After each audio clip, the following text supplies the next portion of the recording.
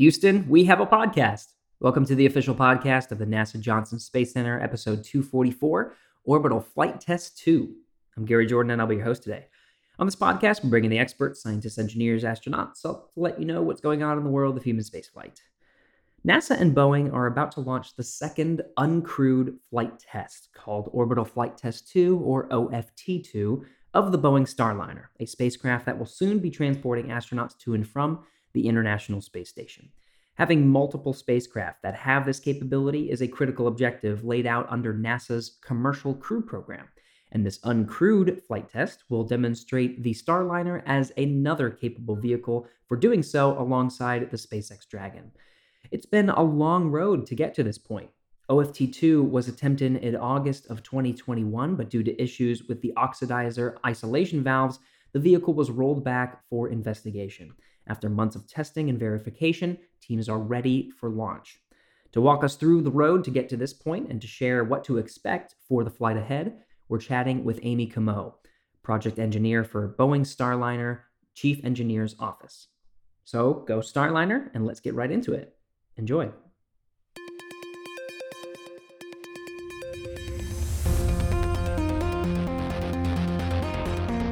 T-minus 5 seconds and counting. Mark.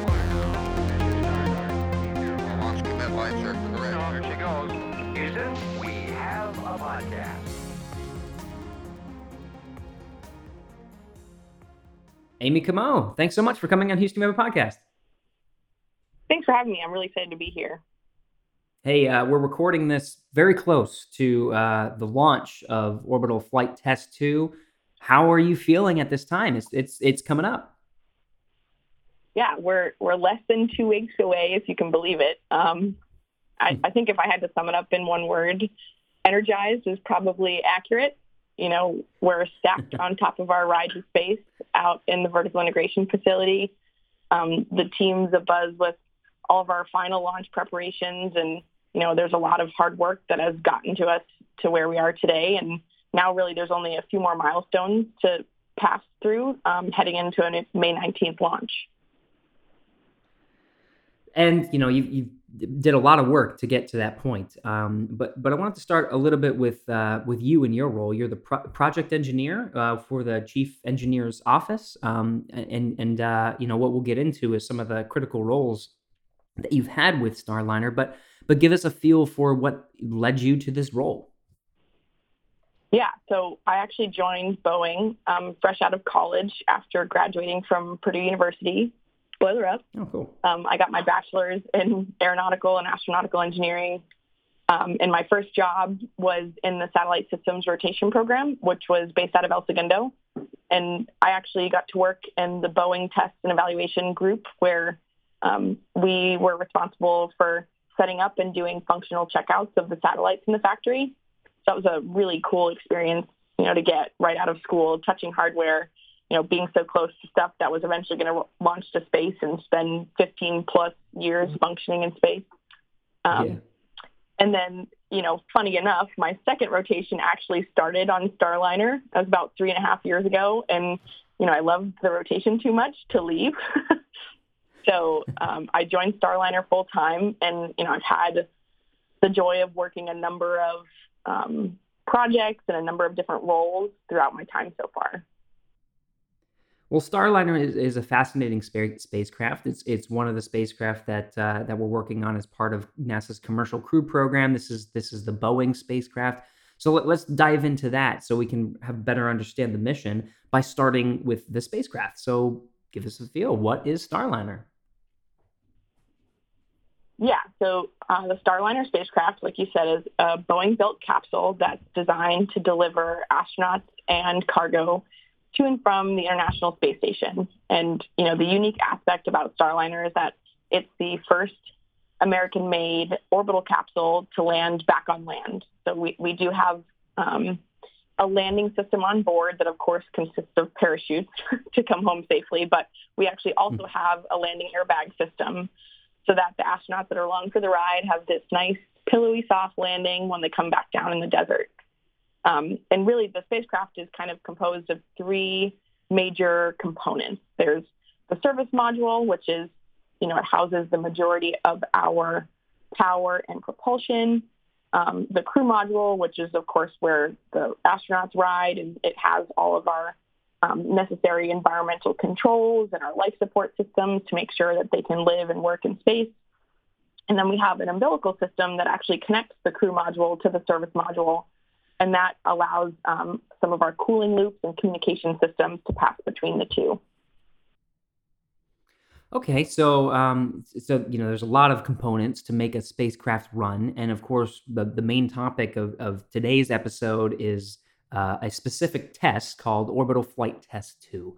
But to help us get to that, let me ask, so far, when it comes to all of those different components, what sorts of tests have you done on the ground to verify the different systems that really help to lead up to the, what I call the ultimate test of the spacecraft, which is, a flight of all of the systems together on Orbital Flight Test 2. But what sorts of tests have you done so far for Starliner? Yeah, that's a great question. And to be honest, it's a very lengthy answer, right? This system has been put through its paces on the ground. We do component level testing to make sure that, no matter where it's installed in the spacecraft, that it'll survive the harsh launch environments and reentry environments. We've done some testing on what is called our structural test article, where we actually demonstrated our ability to fire ordnance and jettison aspects of the spacecraft. During flight, that would go smoothly. We've also conducted a pad abort test where the vehicle was shipped out to the desert and essentially put through a launch abort, which is arguably one of our harshest environments that the spacecraft could possibly see. And basically, we were able to show that the spacecraft can very quickly and safely pull astronauts away from the rocket if something were to go wrong at the pad in short order and land back safely, and we can go retrieve the astronauts. The next step in this test process really is our orbital flight test. And it's critical because here we're going to demonstrate our spacecraft's ability to function safely and successfully before we put humans on board. The commercial crew program was structured differently than some of the human spaceflight programs that came before it, Shuttle and Apollo, Mercury, et cetera. And I really think that was purposeful, right? Previously, these really complex systems, on their first flight, they had to have humans in the loop. And really simply put, it's just that the technology to operate and navigate these spacecraft autonomously just was nowhere near the level that we're at today. So, by necessity, these programs had to take a slightly higher risk by putting people on board for these first flights. And, I'm sure many folks in the industry will say that, unfortunately, the human spaceflight business can be very unforgiving. And those that worked through the Apollo 1 disaster and Challenger and Columbia accidents, they can, of course, personally attest to this. There's risks with these types of programs. And now, it's really cool that we have this amazing technology that's baked into Starliner's design that we can actually fully test out our ability to launch, rendezvous, dock, undock, land, all autonomously before we put humans on board. Is that, if you had to summarize this flight test, Orbital Flight Test 2, in a nutshell, is that really what the plan is to launch this thing, have it do a full mission to and from the International Space Station, but really running off of the software and the automatic components that go through all of those steps? Is that really boiling it down to that's pretty much Orbital Flight Test 2? Yeah, exactly. As an engineer, it's an engineer's dream to get, as real test data as you could possibly get, and putting the system through the exact environment that, ultimately we'll be seeing in our post-certification missions. It's the best thing that we could possibly do. So then let's go through it. Let's talk about Orbital Flight Test 2. So we're 2 weeks from launch. You said less than 2 weeks at this point, and we're going to post this. Like 1 week from launch is our goal here. what is left to do to get ready for launch? What's some of the steps we have left until we're there? Yeah. So basically, we made our ride over to the vertical integration facility, which is where Starliner gets stacked on top of the Atlas V rocket. In that facility, we get integrated with the rocket and do some functional checkouts, make sure Starliner is talking to the rocket's talking to Starliner. And then, we'll go through some last minute closeouts and inspections for making sure the inside of our spacecraft is pristine and all of our cargo's formally installed. And then we'll head into launch day. So during our launch countdown, there's an amazingly integrated team that walks through and probes the health of our spacecraft, making sure that everything's functioning properly and we've got, a go to proceed with launch. So then once we lift off, we'll go through our ascent profile, and ascent is probably one of our most dynamic aspects of flight. We really fly through a bunch of major milestones that happen just in the first 30 minutes of our flight. So the Atlas rocket punches through our maximum aerodynamic pressure, which is where the loads on the rocket are the highest. We'll burn through our solid rocket boosters and jettison them away. We'll finish firing the first stage of the Atlas V and jettison the entire first stage. We'll kickstart the upper stage, which is also known as the Centaur. And Centaur's responsibility is basically to drop us off so that Starliner can disconnect from the rocket and complete our orbital insertion burn. And that essentially kickstarts our journey to the ISS. And, the main focus of OFT2 is centered on demonstrating our ability to autonomously dock with the International Space Station. So there's two systems really that we're going to be looking very closely at and are excited to see, fully function. That's our VESTA system and our NASA docking system. And so what are those? Yeah, so the VESTA system is basically an onboard camera suite that is designed to see the International Space Station kind of the way a person does. The system uses visual cues on space station, such as the solar panels, stickers, the modules, et cetera. And it also uses star tracker information so that it can interpret real time the precise location of Starliner's position relative to the International Space Station's position. And so then this information is actually fed into our flight computers that ultimately drive the spacecraft into the appropriate docking port. And I guess, for those that are listening, if you think about yourself driving a car and pulling into a garage, there's a lot of real-time information that your brain is processing and trying to interpret and making decisions in order to when to pull in, right? You want to pull in after your mailbox and stop when you touch the tennis ball that's hanging from your ceiling. That's kind of what the VESTA system does. And then you can imagine the car itself is actually Starliner driving into that docking port.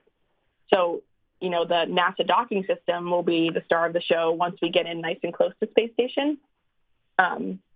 This system allows us to essentially become another temporary pressurized vessel once we dock. So this system extends past the nose of Starliner, and our VESTA system precisely aligns us up to the docking port so that when the system kind of touches the ISS, we're very precisely aligned. And the NASA docking system actually pulls us into space station and latches us in so that we have electrical connections from Starliner to the ISS, and we're getting power. And we, again, create that seal so that we're just another pressure vessel that's attached. Now, both of these systems, I'm sure, have been tested time and time again on the ground. But really, what's the benefit? Well, I think I know the answer to this. The benefit of doing it in orbit is that this is the real thing, and like you said, when you're testing, you can test it on the ground as much as you want, but you don't truly know until you actually run through it as part of an actual flight. And so that's really what you're verifying is we have a pretty good understanding that we've done the proper testing and that these systems are going to work, but will they actually work? That's really where you're at. Yeah, and really there's like a lot of different variables that we have to consider when designing these types of systems. You have to make sure that these systems can function in very low temperatures and very high temperatures. You have to make sure that it can function in zero gravity, which we don't necessarily have the luxury of testing extensively on the ground. Right. We have to make sure that the systems mechanically and materially are going to be compatible and not degrade on orbit. So, like you said, there's really no better test bed than doing this, for real as we go into space station. I think one of the benefits of doing a mission like this is you not only get to test the systems in sort of a best case scenario, I'll say, which is like a flawless launch to docking, but you have an opportunity to perform some extra demonstrations and test objectives all along the way. I'm guessing that the OFT2 has a couple of those extra test objectives to really push the limits of the Starliner systems. Will we be seeing some of those on the ride up?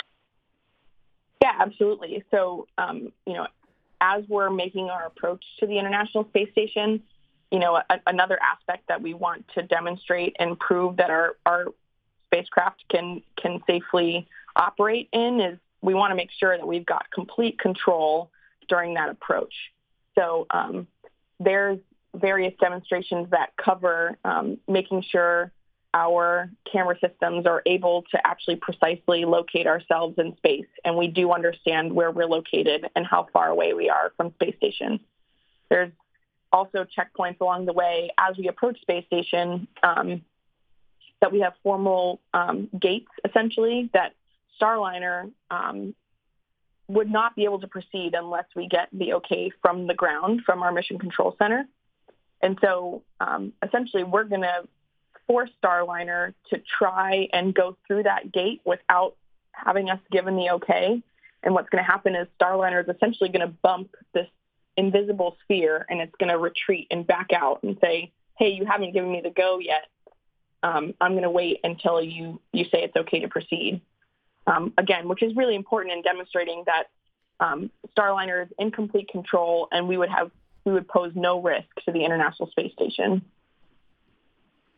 All good stuff. Absolutely. Now I think you talk about the ground teams, right? The ground teams have to be prepared for, have to have the commands, and they're fully integrated into the loop to actually execute the mission. I'm sure this is not their first run either, and the flight operations teams have done a lot of work to prepare for this mission as well through simulations, through practice runs. Can you briefly describe some of the practice runs, what they are, and why they're important? Yeah, definitely. It is an absolutely vital piece of our program to do these simulations prior to launch. So the team that helps us monitor and fly the spacecraft during the actual mission, undergoes these practice runs leading up to launch. And, it's kind of like practicing for the Super Bowl. I'm sure you wouldn't want to show up on game day never having looked at the playbook that you're about to run, right? So these simulations kind of recreate all aspects of the mission, from our pre-launch activities to ascent and on-orbit operations, docking and undocking, and landing. And I've actually had the opportunity to be a part of the anomaly sim team. So we're essentially responsible for inserting the failure scenarios.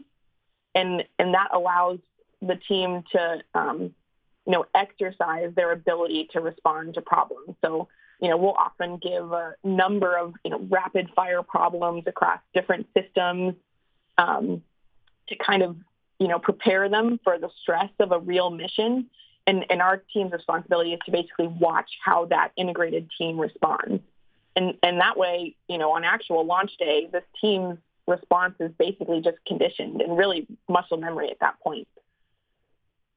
So it's you, Amy. You're the one giving me all this stress. I know, we're the bad guys. No, I will say it's been pretty interesting being a part of that team, because I found that I actually have learned the most about the vehicle during these simulations, because, when we present the team with a problem, they walk through how the particular system is designed and why it's functioning the way it's supposed to, and what are the possible scenarios that could have gotten us to this particular anomaly.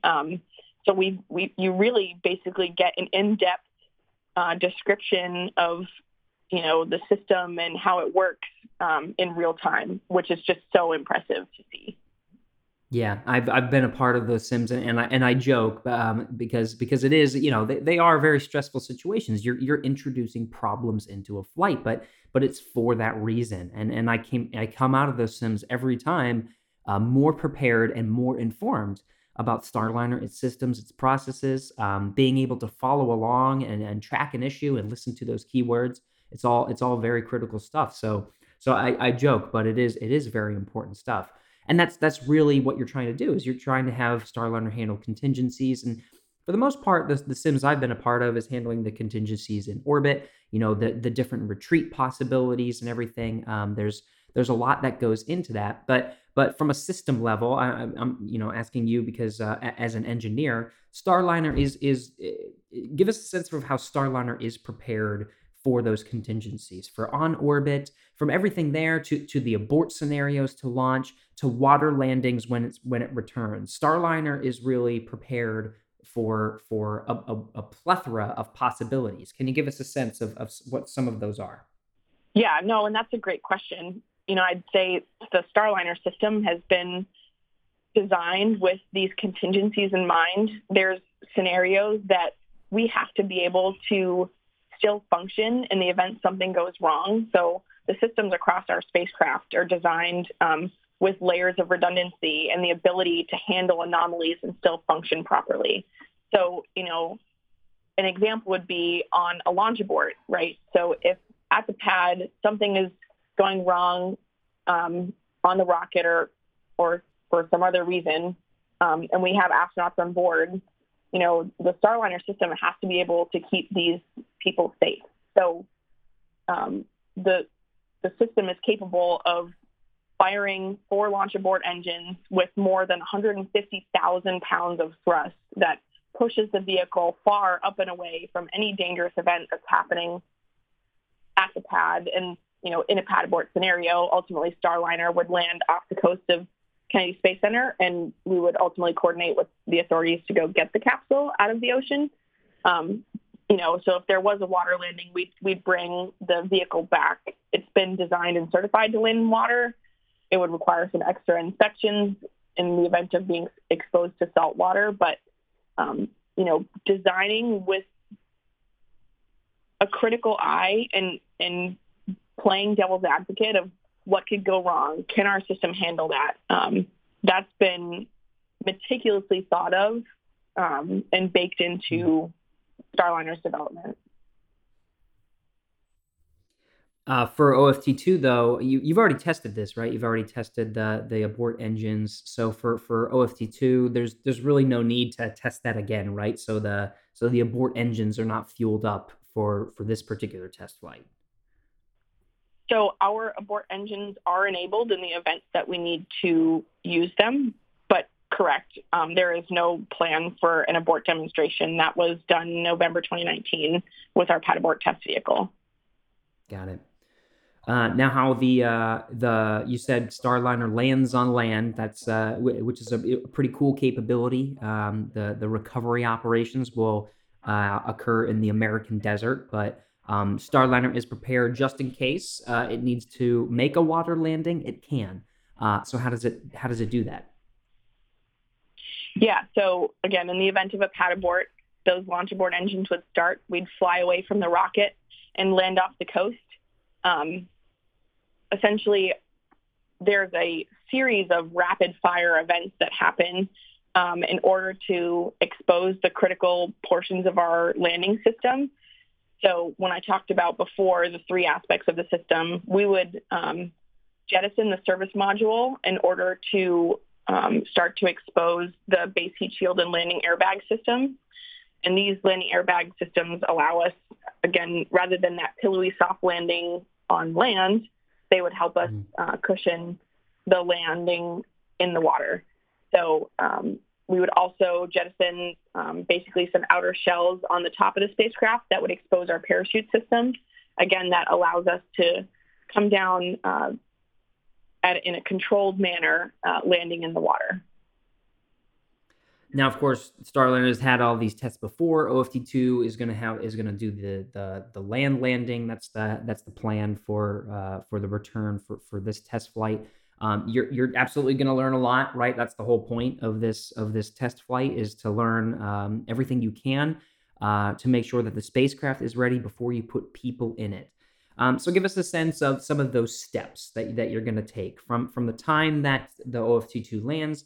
You guys are going to take a look at all the data, make sure everything's looking good. Some of those steps that's needed until we're ready to start putting crew inside Starliner.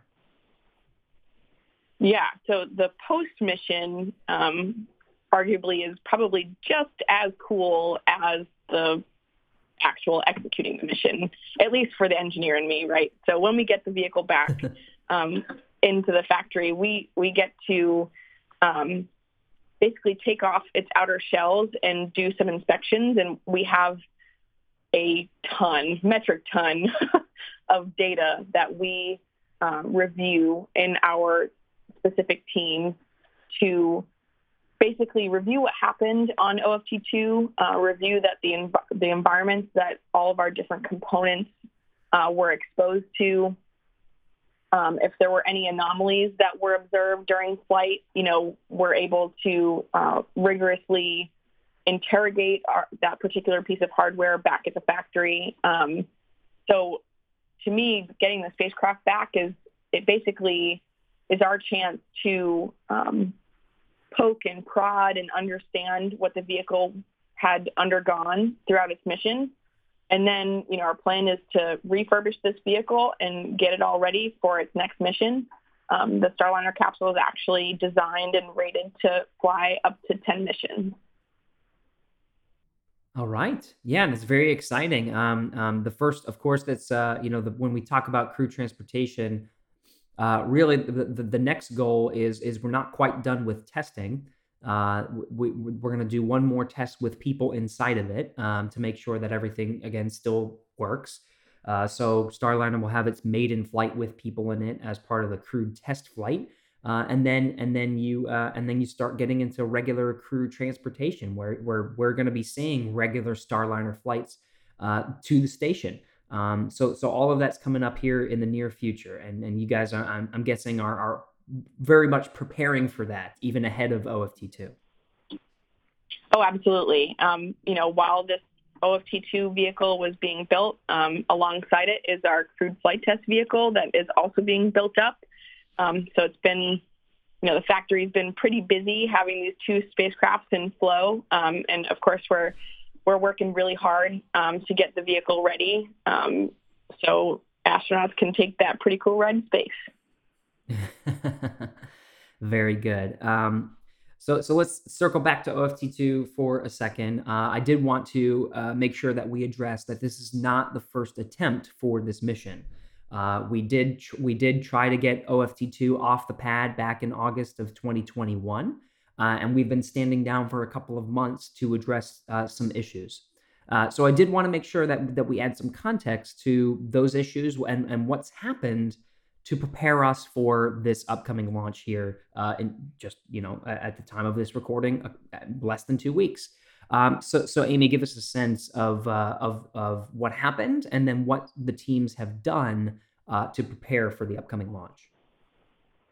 Yeah, so our first attempt of OFT2 was back in August 2021. And basically during our launch countdown, we were conducting a series of standard checkouts that probe the health and status of both the rocket and Starliner. And in order to get the go to lift off, we have to satisfy these things called our launch commitment criteria.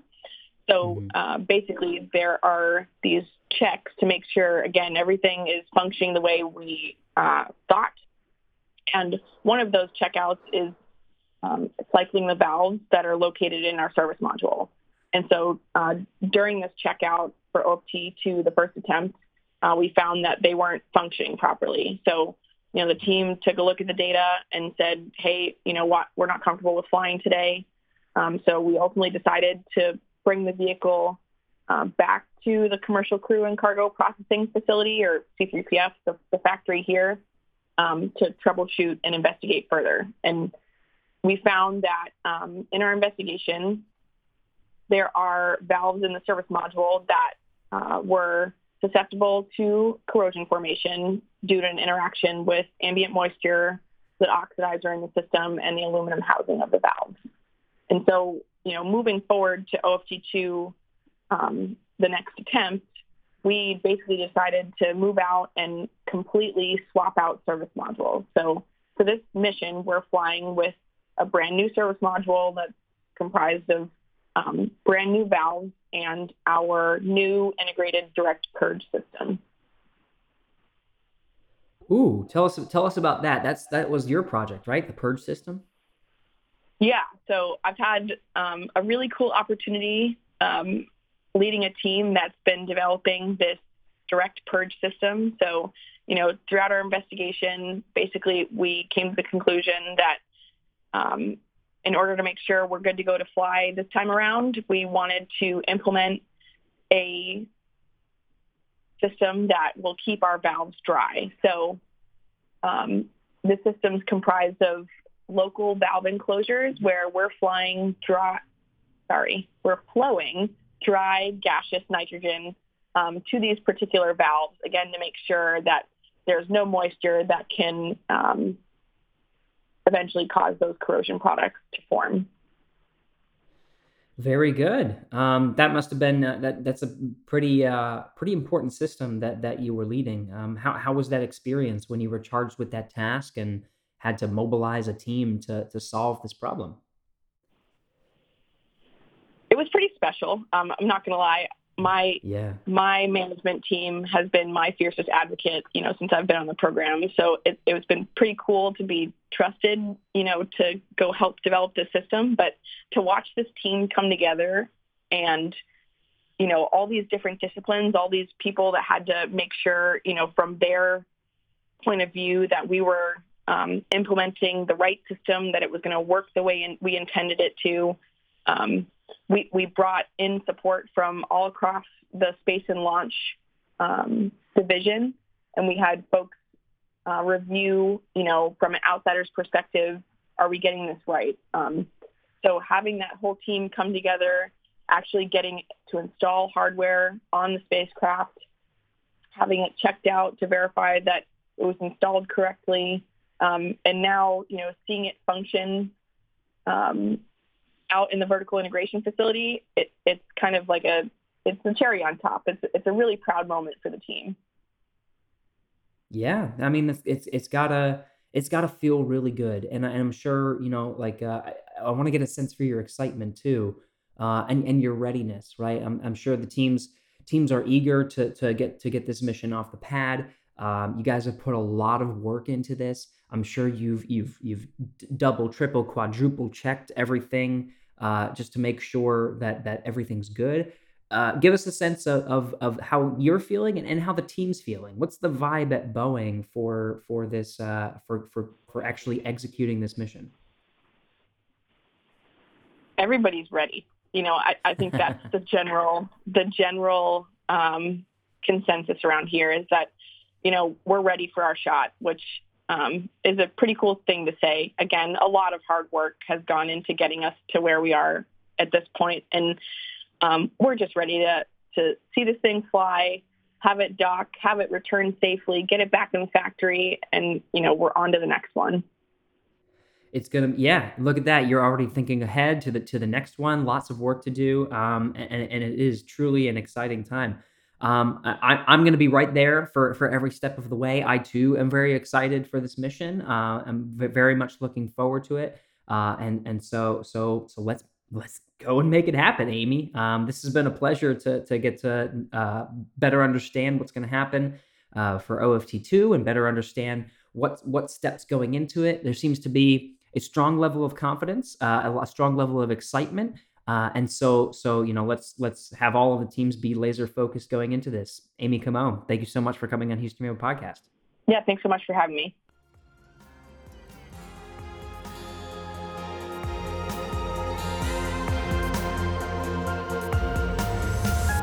Houston, go ahead. Stop of the space shuttle. Roger, 0J, and I feel Shuttle has cleared the tower. Became a feast for all mankind. It's actually a huge honor to break a record like this. Not because they are easy, but because they are hard. Never Houston, welcome to space. Hey, thanks for sticking around. We are all very excited for Orbital Flight Test 2. I hope you learned something today and are also excited for the mission. Check out nasa.gov for the latest updates on the launch of OFT2.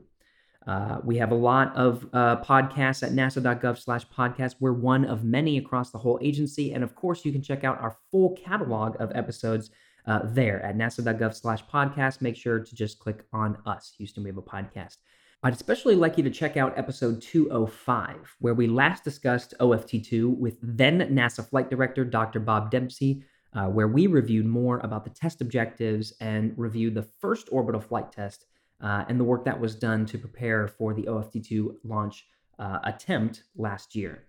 If you want to talk to us, Houston We Have a Podcast, we are on social media, the NASA Johnson Space Center pages of Facebook, Twitter, and Instagram. Just use the hashtag AskNASA on your favorite platform to submit an idea for the show. Make sure to mention it's for us at Houston We Have a Podcast. This episode was recorded on May 6th, 2022. Thanks to Alex Perryman, Pat Ryan, Belinda Polito, Heidi Lavelle, Beth Weisinger, Steve Seisloff, and the Boeing teams for their coordination. And of course, thanks again to Amy Comeau for taking the time to come on the show. Give us a rating and feedback on whatever platform you're listening to us on, and tell us what you think of our podcast. We'll be back next week.